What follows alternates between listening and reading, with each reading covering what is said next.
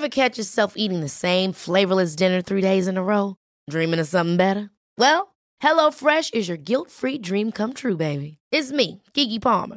Let's wake up those taste buds with hot, juicy pecan-crusted chicken or garlic butter shrimp scampi. Hello Fresh. Stop dreaming of all the delicious possibilities and dig in at HelloFresh.com. Let's get this dinner party started. Quality sleep is essential. That's why the Sleep Number Smart Bed is designed for your ever-evolving sleep needs. Need a bed that's firmer or softer on either side? Helps you sleep at a comfortable temperature? Sleep Number Smart Beds let you individualize your comfort, so you sleep better together. J.D. Power ranks Sleep Number number 1 in customer satisfaction with mattresses purchased in-store. And now, save 50% on the Sleep Number Limited Edition Smart Bed for a limited time. For J.D. Power 2023 award information, visit jdpower.com/awards. Only at a Sleep Number store or sleepnumber.com.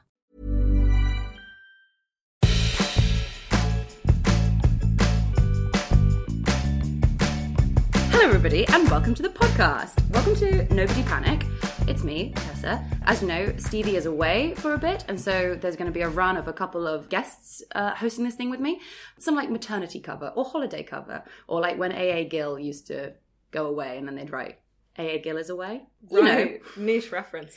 Too niche? No, He was a never. food writer and he used to, that when he was away they'd get someone else in and it was called. He famously... Sorry, I interrupted you. Please. Didn't he famously say he killed a monkey just to watch it die? He did some questionable things. Yeah. He was into hunting or something. Yeah. Yeah. Okay, not the best reference. Okay, either way, Stevie's away, and I'm joined today by none other than May Martin. Thank you so much for having me. Thank you so much for doing it. Well, you've come here to my flat, which makes it so there's lovely. wine, there's candles, there's crystals, there's a garden in a jar. Yeah, what would you call that? Like a succulent in a jar? It's beautiful. Yeah, but I have bad news about those crystals. Please. So I have like... I was trying to get into like amethyst and rose quartz and that kind of thing, and then I just read that crystals are like the new blood diamonds. Like all these crystals that we're buying, we don't know where they're coming from, and it's like kids getting them in crystal mines and stuff, like apparently. So all of these new agey people are gonna have to bin their crystals. Oh god, it's so hard to be good at anything. I know. And what do I do with the crystals I already have? I think much like old fur. Yeah. If they're here, they're here. Okay. You can't get rid of them in protest, you know? Yeah, who would that help? Who would that help? Or start your own sustainable crystal business. Absolutely. Find my own crystals. That would be the best. Take a retreat of women away. Yeah. Forage for crystals. Go into some caves. Yeah. Find your own. Imagine though how satisfying. Imagine you're like in a cave taking shelter from the rain. Of course. And then you see this glint in the back and you go, and it's like a raw ruby or like an emerald. How good would that feel? I've never seen a ruby in the wild. Do you think they just are like there? I don't know actually. Don't they run like veins through rock? Like a vein of ruby? Or is it just like a little chunk of ruby? I don't know. We will never know. We'll know when we go on the crystal retreat. Yeah. And go in there and find the ruby. You don't see it so much, but the 90s, all the films were just about finding treasure. There were a lot of ruby work in the 90s, and now you don't see as many rubies. Emeralds, diamonds. I'd be more enchanted by a ruby than an emerald, I think. But I go back and forth on that. I understand. I would like a clear blue for me. What is that, a sapphire? Wow. That would be mine of choice. So the podcast today is about crystals, where to find them in the wild. It's not. It's about sexuality. It's a sort of it's a loose meander through your new book, The 21st Century Guide to Sexuality. Can everyone please calm down? Is that the full title? I think it's the guide. It's Can Everyone Please Calm Down? A Guide to 21st Century Sexuality, I think. Is that what you said? That's yeah. I did it. I heard it slightly backwards. Okay. Can Everyone Please Calm Down? A Guide to 20th Century Sexuality. 21st Century. You even make a reference in there that you only recently knew what 21st century was. And I was like, yes, I have been saying the wrong century for a long time. I thought we were 2-0, So I was like, we're the 20th. Of course. Why would we be the 21st? That seems so counterintuitive that the 1400s is the 15th century. It begins with 1-4, so clearly that should be the 14th century. I just can't wrap my head around. No. No. Anyway, before we deep dive into that, what is your adult thing of the week? My adult thing of the week is that one night I put my phone in another room to sleep. And everyone tells you to do that. And yes. I plugged it in my living room and I went to bed. Just like cold sweats through the night. It was the worst night ever. And then but I did it on a day where I didn't have to get up in the morning because it's my alarm clock. Of course. So I just was like, what would it feel like to wake up and not have it? But it's like, yeah, I just got up, walked to my living room, got it, went back to bed. Brought it back to bed with me. What time did you wake up to get it? I probably woke up naturally at about 9. And then you went straight to get the phone? Yeah. And then back into bed? Yes. Yeah. How did you sleep? I don't know. I probably didn't have as many poisonous rays going into my brain and stuff. But I don't know. Are you going to do it ever again? No. Okay. Absolutely not. Okay, no. But well done for trying. Yeah. Yeah, I feel so passionately about it and I do it every night. It's the last thing I see before I go to sleep and the first thing I see before I wake up. And I'm like, this is so bad, but I can't stop. Yeah. And I'm not even looking at anything. Yeah. And I've read so many things that are like, when you do that, you begin the day with other people's stuff rather than your own. You go to bed on their stuff and you wake up just being like, it's like you wake up and everyone's just like shouting their information. Just inundated in absolute garbage. Yeah. Yeah. And yet. Yeah. Anyway, well done. And someone will be listening to this first thing in the morning. They will have opened their eyes and just, because they can't be alone with their thoughts, clicked play. If you are waking up or going to sleep, then well done. Yeah. And I hope you have a good day or a good night. Yeah. Or a good commute or wherever you are. We're fucked. We're so fucked. We're so fucked. Yeah. We're like beyond fucked that we can't be alone. But it's all just, I mean, what's the point of anything? I just read that a dead flamingo, you can still balance it on one leg. And I was like, what's the point? What's the point of being alive if even if you're dead, you can balance that flamingo on one leg? Yeah. And I found out that the moon is shrinking over time, and because the core is cooling, and so as it cools, it shrinks, and as it shrinks, it causes moonquakes, so these earthquakes on the moon. So the moon that we look at in the sky is shuddering and shrinking and quaking all the time. How sad is that? Have we done that? It's just no, that's not our fault. Okay, that's just nature. We're good. We're out. We're in the clear. Yeah, we're safe. Okay, that wasn't us. Yeah, I know. Oy vey. I don't know what to do. Oh God, mine is, well, what would we consider to be viral? If you did a tweet, how many likes do you think it has to get before you consider it viral? That's a good question. I'd be really excited with over 200 likes. I bet you've had way more than that in your life. Rarely. Rarely. I did a tweet this weekend that has just crested into the 7,000. No way. And I feel very regretful of it. It says, guys, I'm at the beach and I've made this foot penis. I'm absolutely thrilled. And then it's accompanied by this image. Oh my Christ. It's my foot. What part? What am I looking at? My foot. Yeah. I see. Oh, that's the that's side my heel, of your foot. And that is just that. My toe is just there under the sand. Okay, and you've covered it in sand, and it looks like a dick. Yeah. So for everyone at home, with the veins and everything, the vein is so gross. I'm like, you know why it's got that many likes? Because there are so many foot fetishists online, as has become apparent. Yeah. So I was like, I took it. It made me laugh so much. I didn't really mean to make it, and then I was like, so basically, it's me at the beach. I've covered part of my foot in sand.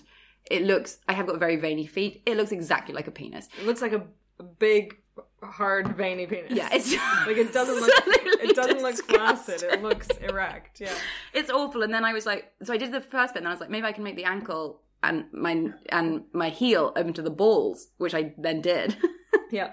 And then I tweeted it thinking that'll be funny, and like 10 people will think that's funny. And then 7,000 likes later, I was like, oh no, I'm in deep. And there are a lot of strangers with a lot of messages about feet and penises. Really? And nothing, touch wood, totally weird so far. You're going to be on Wiki Feet. I'm so nervous, yeah. But then I'm also like, if that's what you need to have it. Yeah. Have it. Yeah. And I wish it was something, I wish I'd done some like, I wish this wasn't my semi-viral moment. Yeah. I wish I'd done some like great political piece, like some great takedown. But no, it's this foot penis. Well, now this is what you have to court. You have to court this particular audience, this foot audience. I know. I had a foot woman contact me, and she was like, "I'd like to see your feet, please," on Instagram. And I always engage when I probably shouldn't, but I was like, that's okay. I'd rather not get them out at the moment. And then she said, "I'm coming to see your show at Soho Theatre." This is what made me think. And she was like, "I'll be looking at your feet. Please wear no socks." So I was allowed to wear shoes, but she didn't want me to wear any socks. And it was going to be this like secret thing between us, I think, in her mind. But I didn't do it. But I wore the socks. I definitely wore socks, but it's pretty harmless. And I kind of get it. I think it's about that they're sort of secret. Like, you don't get to see people's feet a lot. So I think it's about, do you think the don't wear socks thing is like she gets to go to the show and she's like, oh, she's not wearing the socks. This is the message between the two of us. It's not about the feet. It's sort of transgressive to see someone's feet. There's like a vulnerability there or something. I don't know. I mean, I'm talking like I'm also a foot person, but... Well, if you are, no king shaming here. Yeah. We'd love to hear more about it. Please do let us know. My price is £800. Really? Yeah. I've made a price. It's that. Your bare feet for 800 quid. One picture. I think my price is lower, you know? I think it would be like 500, yeah. You can get us both for £2,000. It's baffling. You should pay separately. Yeah. Seamlessly segueing from foot to the broad range of sexuality. Yeah. What inspired you, or what was the motivation to want to write this book? Why this book? Why now? Why did it need to come out of you? Well, I was approached by a publisher who said, would you like to write the book that you wish you had when you were a teenager? Something that it would have been helpful for you when you were about 14. So I've done that. You've done an amazing job. Thanks. It's really good. I'm really self-conscious about it and insecure about it. Part of me hopes that people just buy it and Instagram the cover and don't read it, because it's quite revealing, and then also I'm embarrassed about my grammar and things like that. No. Well, genuinely though. But yeah, thanks. And actually I was feeling kind of down on it, and then I went to this book festival and read from it to about 1,000 school kids, and then that made me feel like it was worthwhile, because they were amazing kids. And the premise of the book is, I guess I feel like these days a lot of these issues are so highly politicized, and talking about gender and sexuality is so fraught, and it's often used politically in debates and stuff, and I think we lose sight of the fact that it's meant to be fun, and we're talking about love, and it's natural. And especially for young people, I think it can be really stressful to, you fall in love or you have a crush on someone, and right away you have to worry about like what you're going to label yourself, and you start worrying about what am I instead of who am I, and it takes the fun out of it. So it's funny and like light, and it's really funny, and it's really great, and I'm so glad that you feel better about it, because last week you said to me like, oh, it's not very good, and weirdly I took that at just like total face value. Sort of, I just imagined, like, weirdly I was like, oh, okay, well I guess maybe she got a ghostwriter in, like Zoella or something, and like, she's like not particularly proud of this book. And then I saw you at the Hay Festival with your literally it seemed like thousands of young people had come, like just wide-eyed and who wanted to hear, so passionately wanted to hear what you had to say. And then having now read it, I'm like, oh, this is such a good book. Oh, thanks. I don't think your grammar is better. You write exactly as you talk, and it just feels like spending time with you, but on the page. It's very colloquial and conversational, but they those young people, that generation is unreal. And I just kept thinking, how different their school experience is from mine. Like, because I was doing this talk, and then at the end there was a Q&A, so there's like 1,000 kids, all between the ages of like 13 and I don't know 18, and they're standing up in front of 1,000 other kids and being like, I'm bisexual, and you know, I'm having a hard time at home, but and people are cheering, and you got trans kids, and the most amazing thing was like groups of jocks, like straight dudes, coming up to me afterwards and be like, I'm straight, but I want to be a better ally for my gay friends. Oh my god. Yeah, how can I be a better ally for my friend? It's like, I mean, you're doing it. That's insane. That's so cool. And you know that stat that like 40% of kids under 25 are not identifying as gay or straight? Like that, I think it's really changing. I think there's a lot of progress being made, and there's a trend towards moving away from labels and stuff, which I think is exciting. It's such a massive topic to even begin opening. And as soon as you do with anybody, everyone's like, I've got so many things I want to say about it. But I think we go through this insane phase when you're a tiny kid where you take your clothes off all the time and you run about naked and everyone's your friend and you have no concept of who is and is not allowed like in your group and what kind of person you have to be. And then you are made to go to school where all of that confidence is just like stripped away from you until there's nothing of you left. And then you spend your whole 20s rebuilding it to the place you were when you were 4. And you're like, what a waste. Why did we do that bit in the middle?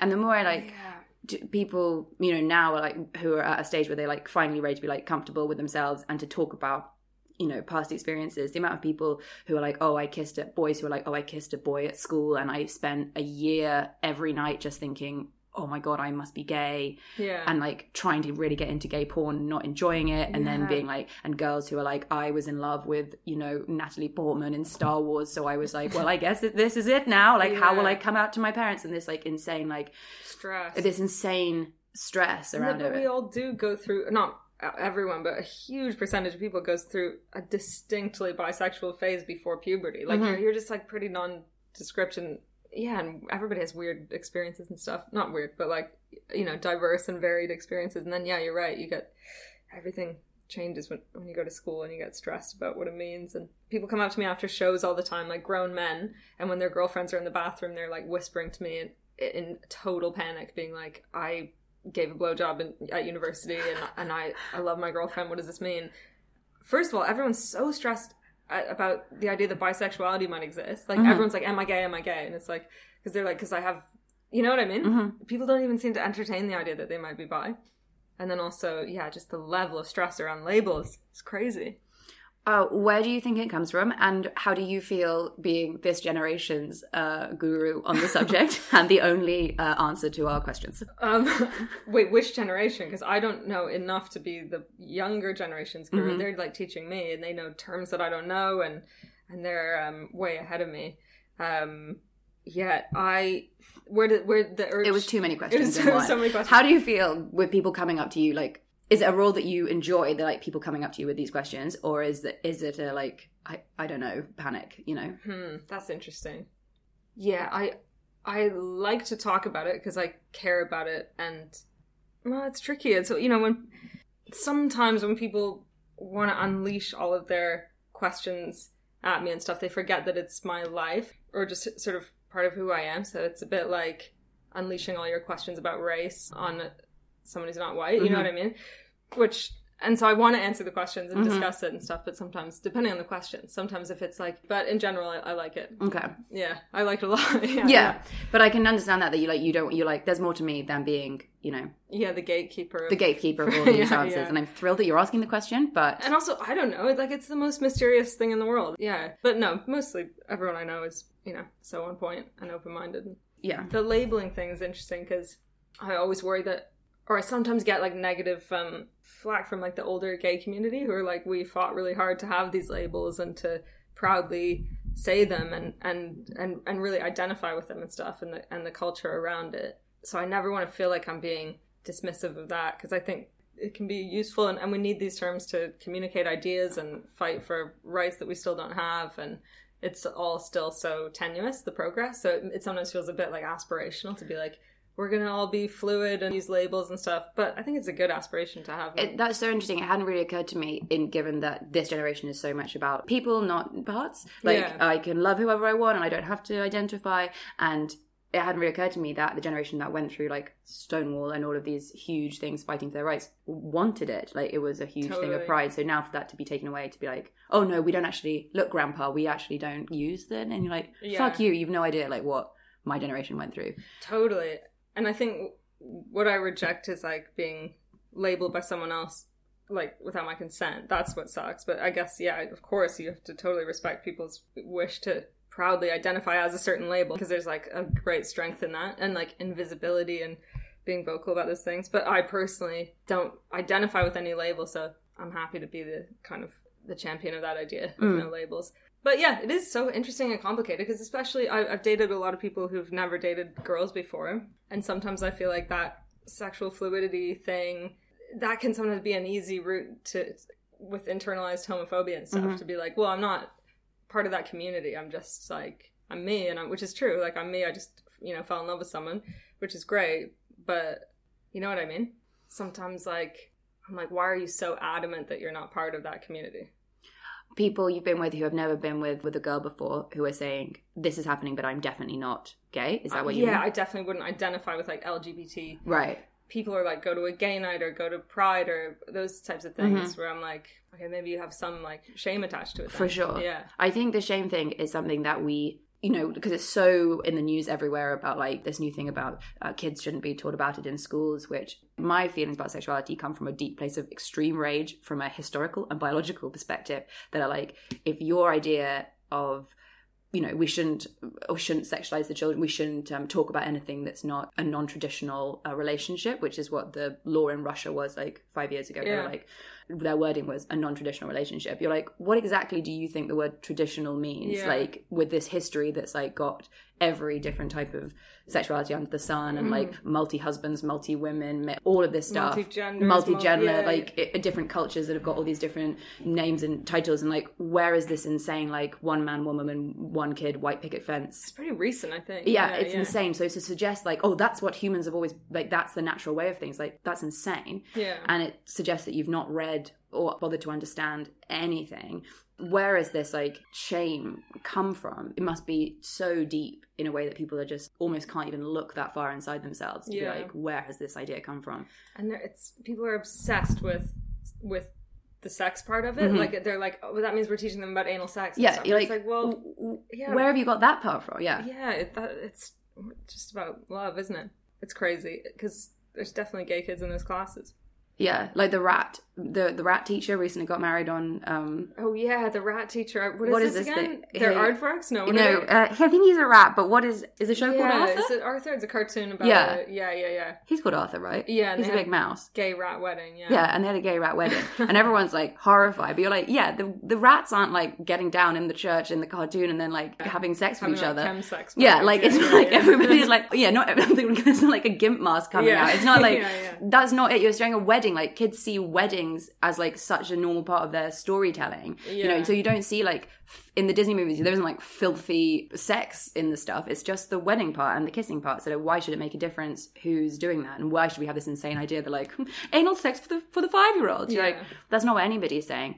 But it is definitely changing and getting better, but there's so little representation still, like, and so many of the stories that we hear still are so tied up with like coming out or like I mean in TV and movies and stuff, like a lot of those, although that movie Booksmart coming out, and that seems like I think we just need lots of characters who are like incidentally gay or queer or whatever, and their whole life isn't about. That's what in the book I talk about, like I really thought growing up that it was just Oscar Wilde and Ellen DeGeneres, and I modeled myself after both of those people.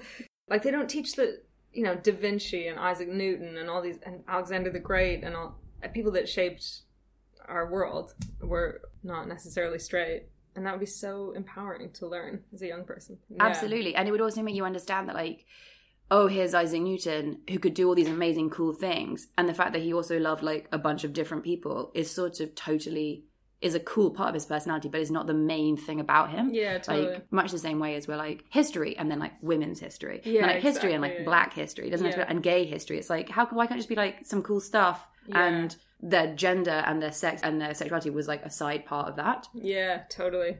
And get rid of this idea of growing up and being like, I hope this society tolerates me, and like tolerance, I hate that word because it's like, you built this society, like, you know what I mean? You're like as much a part of it outside of it. It was very moving. All these kids, I don't know, they're cool. They're all really cool. And they all call me, Sir, use, my lord. They use neutral gender pronouns with me automatically. Even though I say I'm a girl, like I would say she about myself.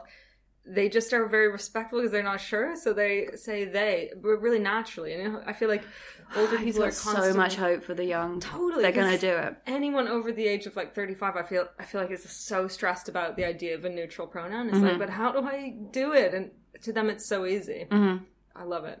It's so impressive. Something that really stuck with me in your book is about how you felt being made to learn algebra as a kid and just being like, no, too much, too confusing, not for me. Yeah. How the older generation feel about it, and it isn't so much like, no, it's more like, I can't get my head around it. Yeah. Like, you know, am I saying this? Is it Q? Is it plus? I don't know what to do now. And so my only option, much like a lot of us, I imagine, learned to make jokes to get out of having to answer the questions in maths where we didn't know the answer.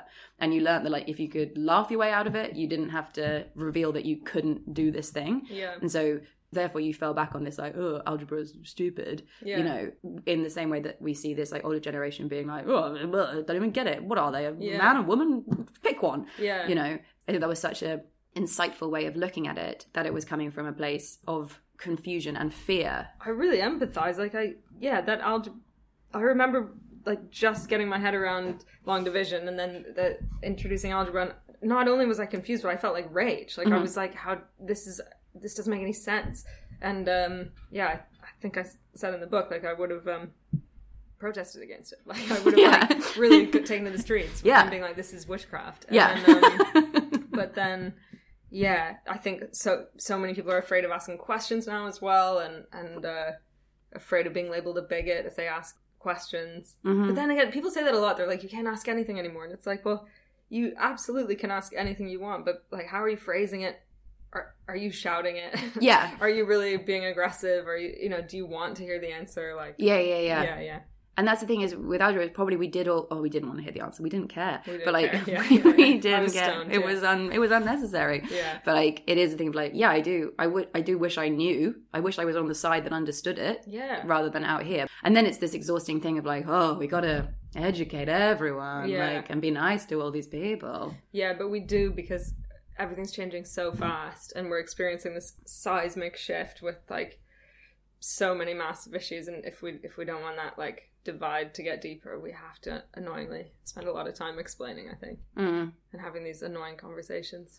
Is that the only route, do you think, that you have to sit down with everybody you know and be like, maybe, yeah, I'm kind of, I don't know, or just put it out in the world, I don't know, yeah, maybe. Was there anything else that these kids were asking you that you really... that I found difficult? Yeah, or that like struck you as a question? Oh, what I find really difficult is when people say, I want to come out to my parents, but they're really homophobic, and what should I do? Because I don't know their situation. I don't know how homophobic their parents are, and I'm so scared to be like, and I feel like what they want me to say is like, just do it, just rip it off like a Band-Aid, come out. But then I'm like, what if I tell them that and they do, and they get kicked out, or it's horrific, or it's like really traumatizing? So that feels like a lot of responsibility, and I'm always like, I think speak to a counselor first. I mean, I had an angry older woman shouting at me at this book festival. It was the first question of that. So I did the youth one, and then I did an adult one, and just the difference. Oh, that's so nice. It was so interesting. Is that a choice that you made, that you said, I want only kids at this one? No, it was sort of organized for me, but one was in the such daytime. A nice idea. Totally. And it was just kids, and that was amazing. And then in the evening was for older people, and that was way harder. The first question was this really angry woman talking about if trans people are allowed in toilets, we're all going to get killed, basically. She was so...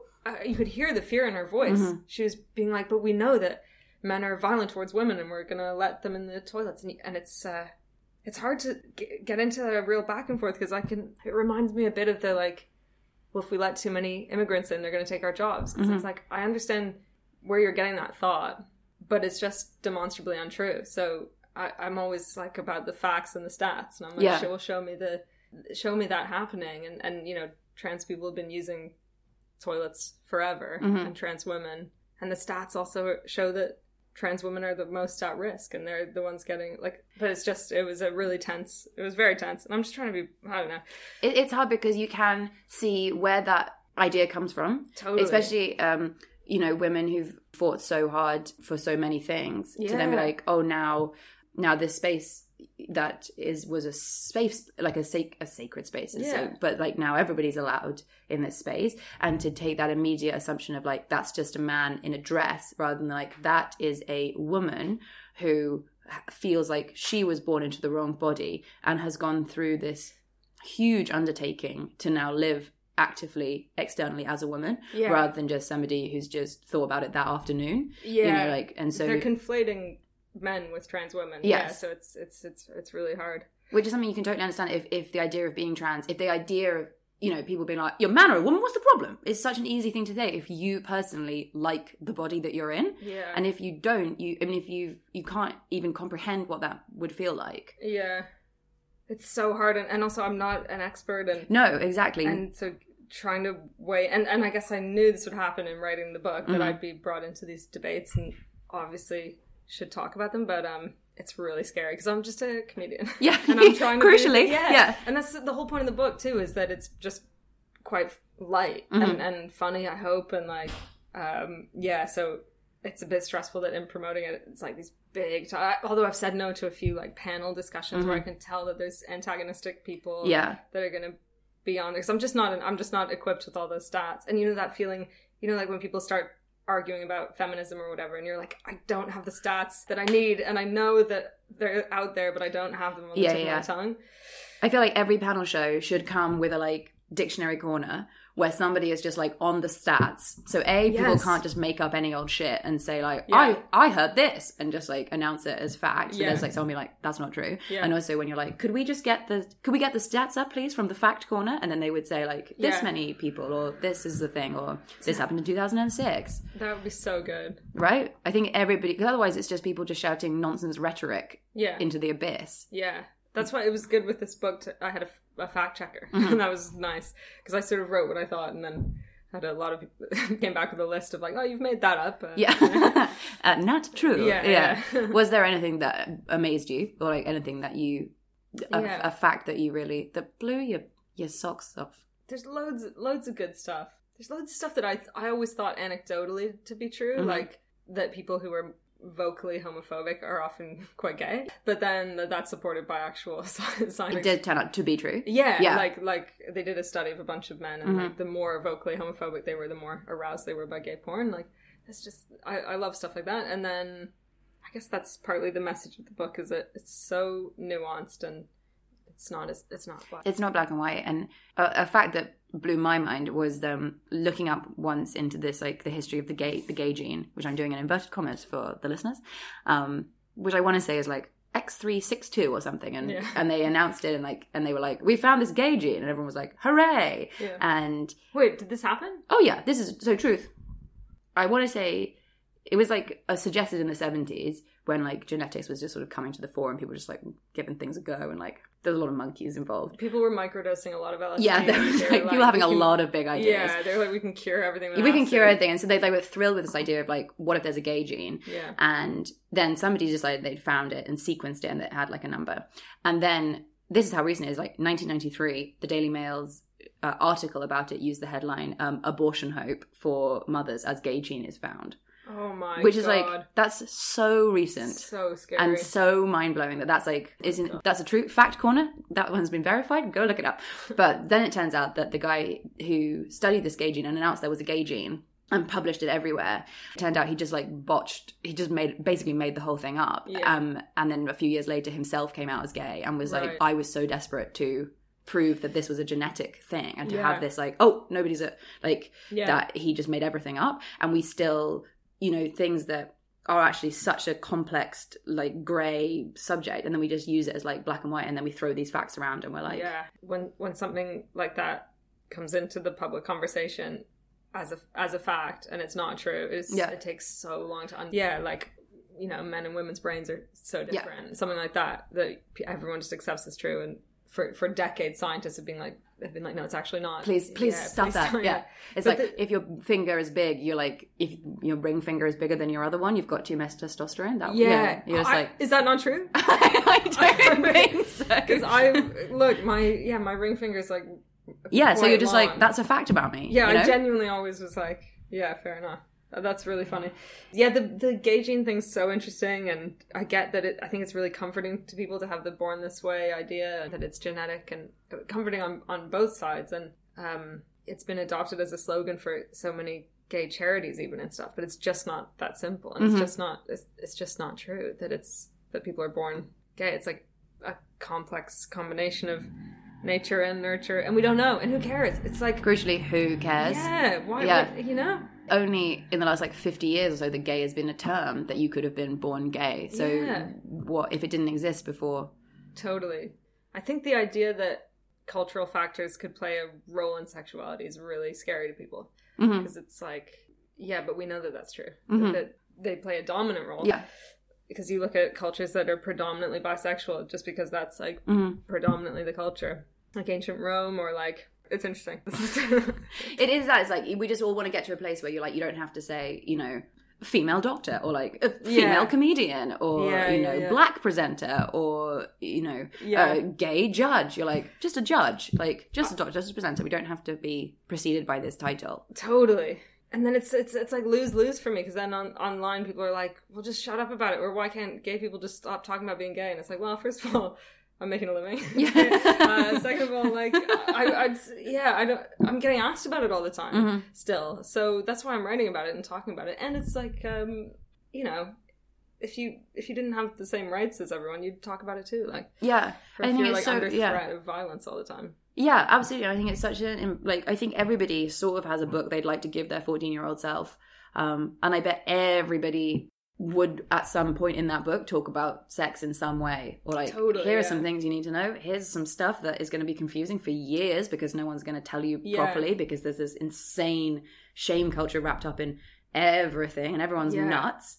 Everyone's insane. And also what's frustrating is like, it's a book about sexuality full stop, not just LGBT. It's like everyone has a sexuality, and people forget that. They're like, well, if you're straight, you're normal, and if you're queer, then you have a sexuality. But we all have these weird and complex things that we're attracted to, and it changes over the time. We all like wank to weird shit and have weird dreams, and no one's attracted to an entire gender. Everyone's attracted to like specific types of people. Like, it's all so interesting. Yeah, so it's such a universal and human thing, not a niche issue. No, it's so massive. And like, if you want to be able to do your weird foot shit, do it. Then this is your fight too, you know? Yeah, do your weird foot shit. Yeah. I think the moment that like everybody fell in love with the fox from Robin Hood, exactly, we're all like, oh, this thing is a spectrum. Like, I'm deeply in love with this fit fox. With this fit fox, and you can't really understand. I think it was that he rolled his sleeves up in a cool way. Yeah, I fancied Jafar. Just like, you know, power dynamics are fit. Right? Yeah. He's like an iconic misogynist. And he was like, yes. Yeah. Chain me up, Jafar. Exactly. Put me in your weird hourglass. Yes. Hypnotize me with your snake stick. Yeah. Yes, I will do what you want. Yeah. I always, that bit where it goes red and there's like, and she's pretending to fancy him. Like, that feels almost like a weird fanfic. Part of. Yeah. It's like, this can't be in the actual film. Yeah, but it's so weird that part exists in her sort of like Princess Leia slave outfit, and it's so weird. And sort of as a kid, you like wanted to be like, keep going, like do it. Exactly, let's see where this goes. Like, we want to see it. He becomes that giant snake too. It's so phallic. We're like, yes, please. I sort of felt that way about Ursula the Sea Witch and Ariel too. I was like, Ursula wants to fuck Ariel. It's palpable. Why doesn't she just do it? Yeah. She's got all those tentacles. Like, Oh no. Tentacle porn is such a massive thing. It was introduced to me at university, and I was like, no, you've made that up. And then they showed me, and I was like, oh boy, every porn exists. It's crazy. Yeah, if you can name a noun, you can put the word porn after it, and it's out there. My friend showed me Pokemon porn. I'll never get it out of my mind, but it's live action. It's like someone painted entirely yellow like Pikachu. No, Jesse and James. Yeah, it's really amateurish, but yeah. That's part of the magic. I've got so much time for amateur porn where everyone looks like they're having a wonderful time. Yeah, totally. Like the second, and that's the thing about like, if more people always talk about like women making porn, but like I think the main thing that women would bring to it is like, is everyone having a nice time? Is everyone actually coming? Is everyone actually coming? Like, that's what I'm not morally against porn at all, but you can just tell that they're not coming. So then I'm not into it. How good would it be if men were like comfortable using vibrators and like and it was all this just like, everybody's cool to be like, hey, what are you actually into? It's not this like big performance piece. It's not this like, oh, I'm here sort of to get off on how big I am. And you're like, well, let's explore your extremely fragile masculinity, and maybe you can cry and I'll hug you, and that's porn. Like, is that what you'd like? I remember I was in rehab. Okay. And I was, so maybe I was like 17, I think, and they had this health class, and this woman came in, and it was me and a bunch of dudes, and it was a rehab day program, and she said, today we're going to learn about the female anatomy, and I was like, I got this, because I've been like sleeping with girls, and I am a girl. I don't know if you know that. And so she was like, let's just start, let's all draw a vagina. So I was like, this is for everyone's, I was like, guys, this is so easy, and I drew one, and then the woman was like, that's not it. Like, she was like, well, I don't know what, you've drawn it wrong. I was like, what? And I'd been sleeping. What had you drawn? I guess I just did like a hat or something. I drew a hat. No, I'd like left out stuff, and she was like, it was just so crazy to me that, yeah, I'd been sleeping with girls, and I am a girl, and I still didn't know what it looked like. That's how deeply like uninformed and ashamed. You don't know what any of the parts are called. Like, Yeah. you have no concept. Like, sometimes boys will be like, partners of mine in the past have been like, where do you wee from? And I'm like, I don't know. Like, I'm not 100% sure Yeah. either. Yeah. And we've got this like whole thing, and you know, and only recently we've understood that like the clitoris is not this like one pea-sized button that everyone's like, where is it? You're like, it's there, you moron. Like, Yeah. it's literally there on everyone. It's not a... It's not it's hiding, not yeah. hard to find, but not only is it, that's just the tip of the iceberg bit, that it's this massive thing that's like, you know, inches long. Yeah. And really that a penis is just the external version and a clitoris is the internal version. And it's not just like men have got all this stuff and women haven't got anything. It's like women have got it all, you just can't see it. And it doesn't have to be this like, oh, well, it's too, literally like algebra. Oh, it's too hard, so forget it. Or, Yeah. I don't know anything. Oh, women is so tricky. It's like, hello, I'd like to learn. I'm open to being vulnerable and getting it wrong. Totally. I've had like straight women say to me, I want to sleep with women, but they're so complicated and I don't think I could make a girl come and stuff. I'm like, how have you internalized this myth? One, as if you can't make yourself come. It's like, you know what I mean? We're in the Orgasm, 80s. like, well, certainly when we were teenagers, like every thing of Cosmo was like how to come every time and like how to have like multiple orgasms. Is it a myth? You're like, what? Like, Yeah. if you keep giving us this like ethereal, like the female body, Yeah, the where hunt is for it? the- The yeah. treasure, Yeah. like the rubies. Yeah. Like, of course we'll get this idea that like it's hard to do, but it should just be like, of course everyone can come every time. That's not Yeah. like a once a year activity. Yeah. If you get the book out and commit for 4 hours, it's like, Just make it's it a so priority. easy. Yeah, It's like, yeah. that I think is one of the big, that would maybe be in my 14-year-old book, is like, one, you still won't know what a foreskin is many years later. Yeah. And you've seen plenty and you still can't fully grasp it, so don't worry about it. And Yeah. two, orgasm is not this like mythical challenge. It's so easy and it should not be Yeah. a scary thing that you think. Totally. What did your parents talk to you about? No, stuff? they were hopeless. Oh, really? Yeah. Mm. They were really That hopeless. sucks. I think they... Or was it fine? Like, did you get it elsewhere? It was fine. I mean, I certainly...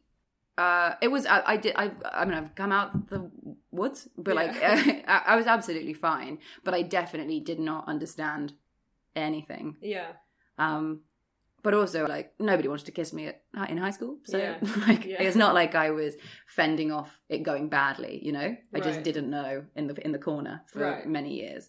Nobody ever sort of sat me down and explained anything. I was super lucky that my mum was really unembarrassed about, like, I drew diagrams, and I remember... But you still couldn't do the diagram. I still You didn't do the didn't diagram, know. yeah. But then I remember being about 8 or something, or no, 8's too young. Maybe I was 10, and we were all out for dinner, and my mum was like, May, you masturbate, right? Should we talk about that? Like, Age 10? Yeah, she was like, we haven't had that conversation yet, and I never had. And then obviously that night I did. So, and then from then on, every day, forever. Like, Oh my God, that's amazing. I'm not even going to tell you how old I was. So no, old. Really? Yeah.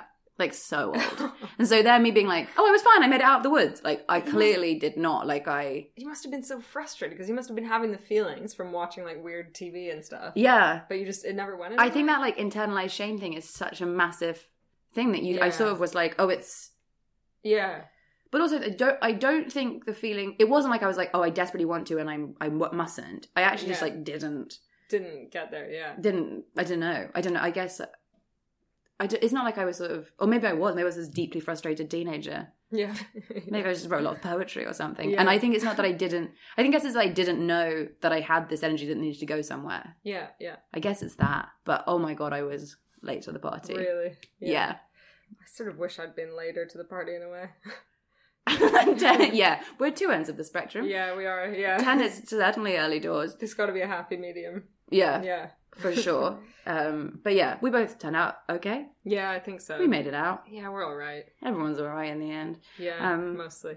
I'm so aware I've taken up so much of your time. No, I've got nothing to do. Are you kidding? I'm so glad you're here. Oh. I've been watching this show, The OA. Have you heard of this? Oh, where they can read minds? They interdimensionally travel, and of course they do. Yeah, so it's on Netflix, and I'm obsessed. But I'm weirdly the only person I know that watches it. No one I know is into it, but it's when you have like a near death experience, you travel to another dimension, and it's so good. Oh, fun! I think it's good, but I don't have anyone else confirming that it's good. So I just think in a bubble. Listen, take ownership of your likes. Yeah. If you like it, you like it. I like it. Great, good for you.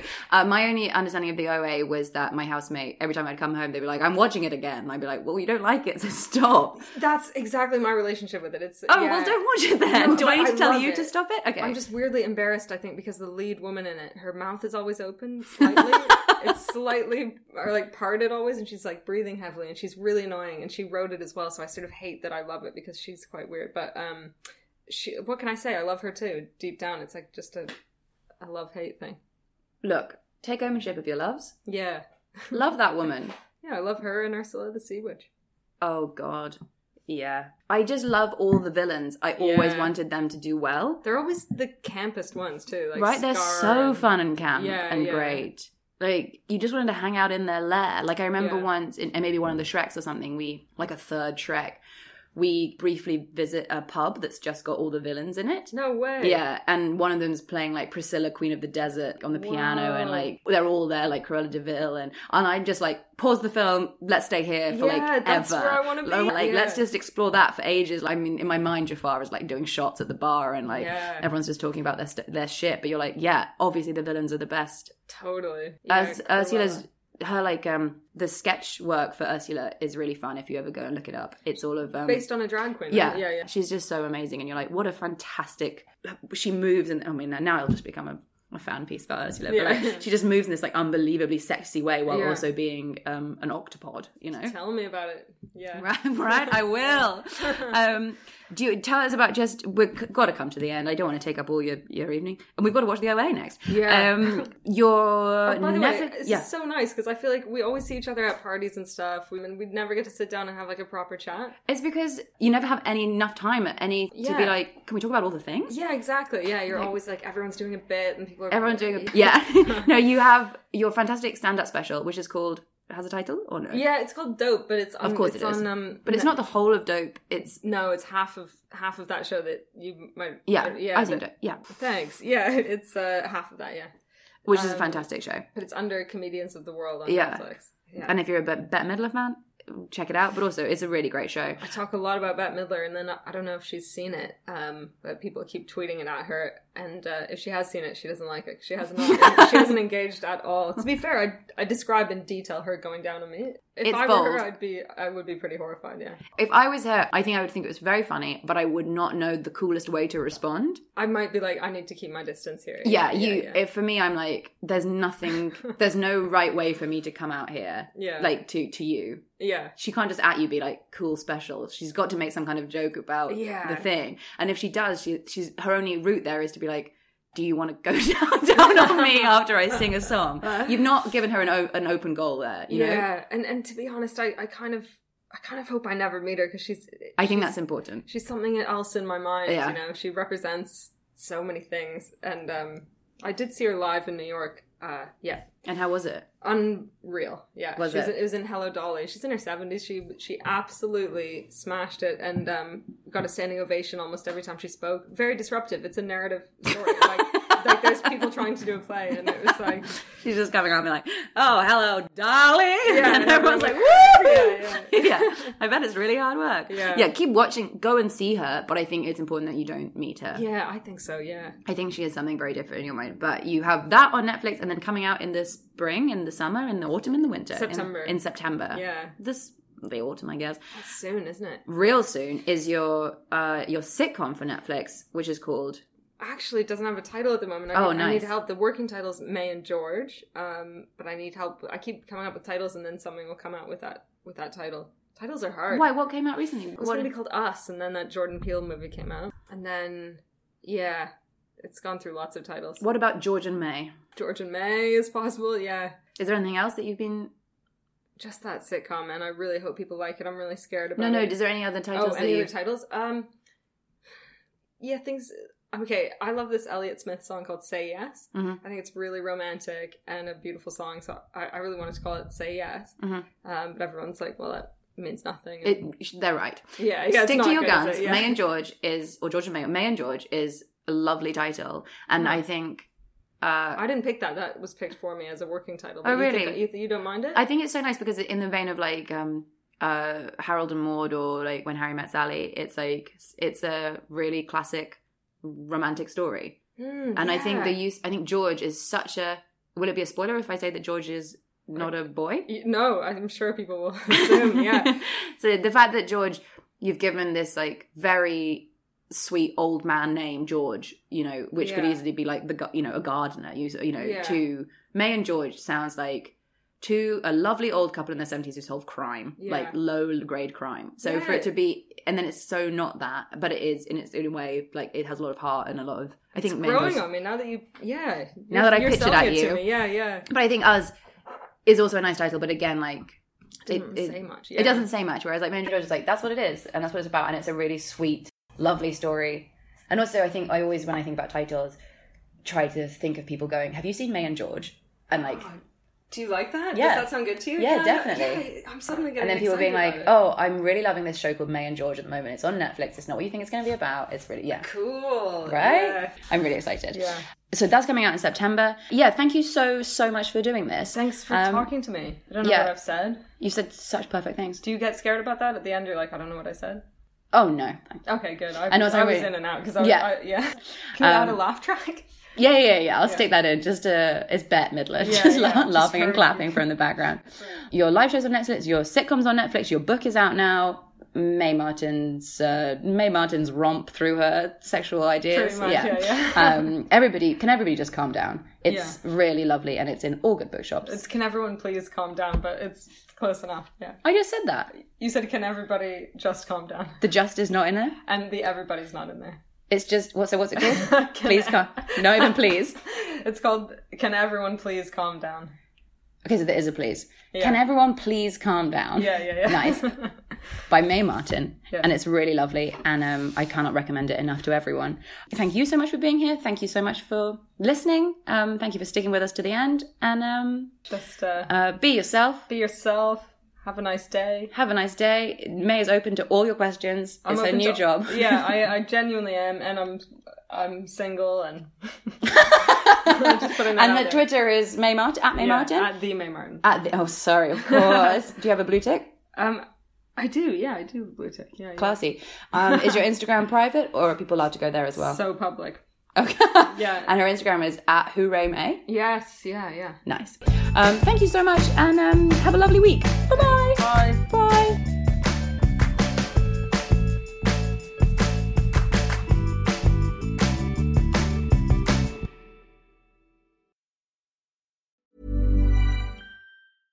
Hey, I'm Ryan Reynolds. At Mint Mobile, we like to do the opposite of what Big Wireless does. They charge you a lot. We charge you a little. So naturally, when they announced they'd be raising their prices due to inflation, we decided to deflate our prices due to not hating you. That's right. We're cutting the price of Mint Unlimited from $30 a month to just $15 a month. Give it a try at mintmobile.com/switch. $45 up front for 3 months plus taxes and fees. Promo rate for new customers for limited time. Unlimited more than 40 gigabytes per month. Slows full terms at mintmobile.com. Hey, it's Ryan Reynolds, and I'm here with Keith, co-star of my upcoming film, If, only in theaters May 17th. Do you want to tell people the big news? All right, I'll do it. Sign up now and you'll get unlimited for $15 a month and 6 months of Paramount Plus Essential Plan on us. mintmobile.com/switch. Upfront payment of $45 equivalent to $15 per month. Unlimited over 40 gigabytes per month. Face lower speeds. Videos at 480p. Active Mint customers by 531.24 get 6 months of Paramount Plus Essential Plan. Auto renews after 6 months. Offer ends May 31st, 2024. Separate Paramount Plus registration required. Terms and conditions apply if rated PG. Quality sleep is essential. That's why the Sleep Number Smart Bed is designed for your ever-evolving sleep needs. Need a bed that's firmer or softer on either side? Helps you sleep at a comfortable temperature? Sleep Number Smart Beds let you individualize your comfort, so you sleep better together. J.D. Power ranks Sleep Number #1 in customer satisfaction with mattresses purchased in-store. And now, save 50% on the Sleep Number Limited Edition Smart Bed for a limited time. For JD Power 2023 award information, visit jdpower.com/awards. Only at a Sleep Number store or sleepnumber.com. Even on a budget, quality is non-negotiable. That's why Quince is the place to score high-end essentials at 50 to 80% less than similar brands. Get your hands on buttery soft cashmere sweaters from just $60, Italian leather jackets, and so much more. And the best part about Quince, they exclusively partner with factories committed to safe, ethical, and responsible manufacturing. Elevate your style without the elevated price tag with Quince. Go to quince.com/upgrade for free shipping and 365-day returns. Ever catch yourself eating the same flavorless dinner 3 days in a row? Dreaming of something better? Well, HelloFresh is your guilt-free dream come true, baby. It's me, Keke Palmer. Let's wake up those taste buds with hot, juicy pecan-crusted chicken or garlic butter shrimp scampi. Hello Fresh. Stop dreaming of all the delicious possibilities and dig in at HelloFresh.com. Let's get this dinner party started. Hi, this is Craig Robinson from Ways to Win, and support for this podcast comes from Invesco QQQ, the official ETF of the NCAA. The future isn't scary. Not realizing its potential, however, could be. Just like on the recruiting trail, I've seen potential come in many forms as a coach. Learn more at Invesco.com/QQQ. Let's rethink possibility. Invesco Distributors, Inc. Hi, I'm Lucy Beaumont. And guess what? I'm Sam Campbell. If you've enjoyed this podcast, you might enjoy our podcast. It's called Lucy and Sam's Perfect Brains. We have a podcast, and it might be, I probably don't want to sound, like I'm bragging, but it's dynamite. It is electric. It's high voltage. And please, we really need you to listen. You don't understand how much we need this. Is it on all the platforms? Oh, it absolutely is. But this one is coming. This one's out now. Lucy and Sam's Perfect Brains.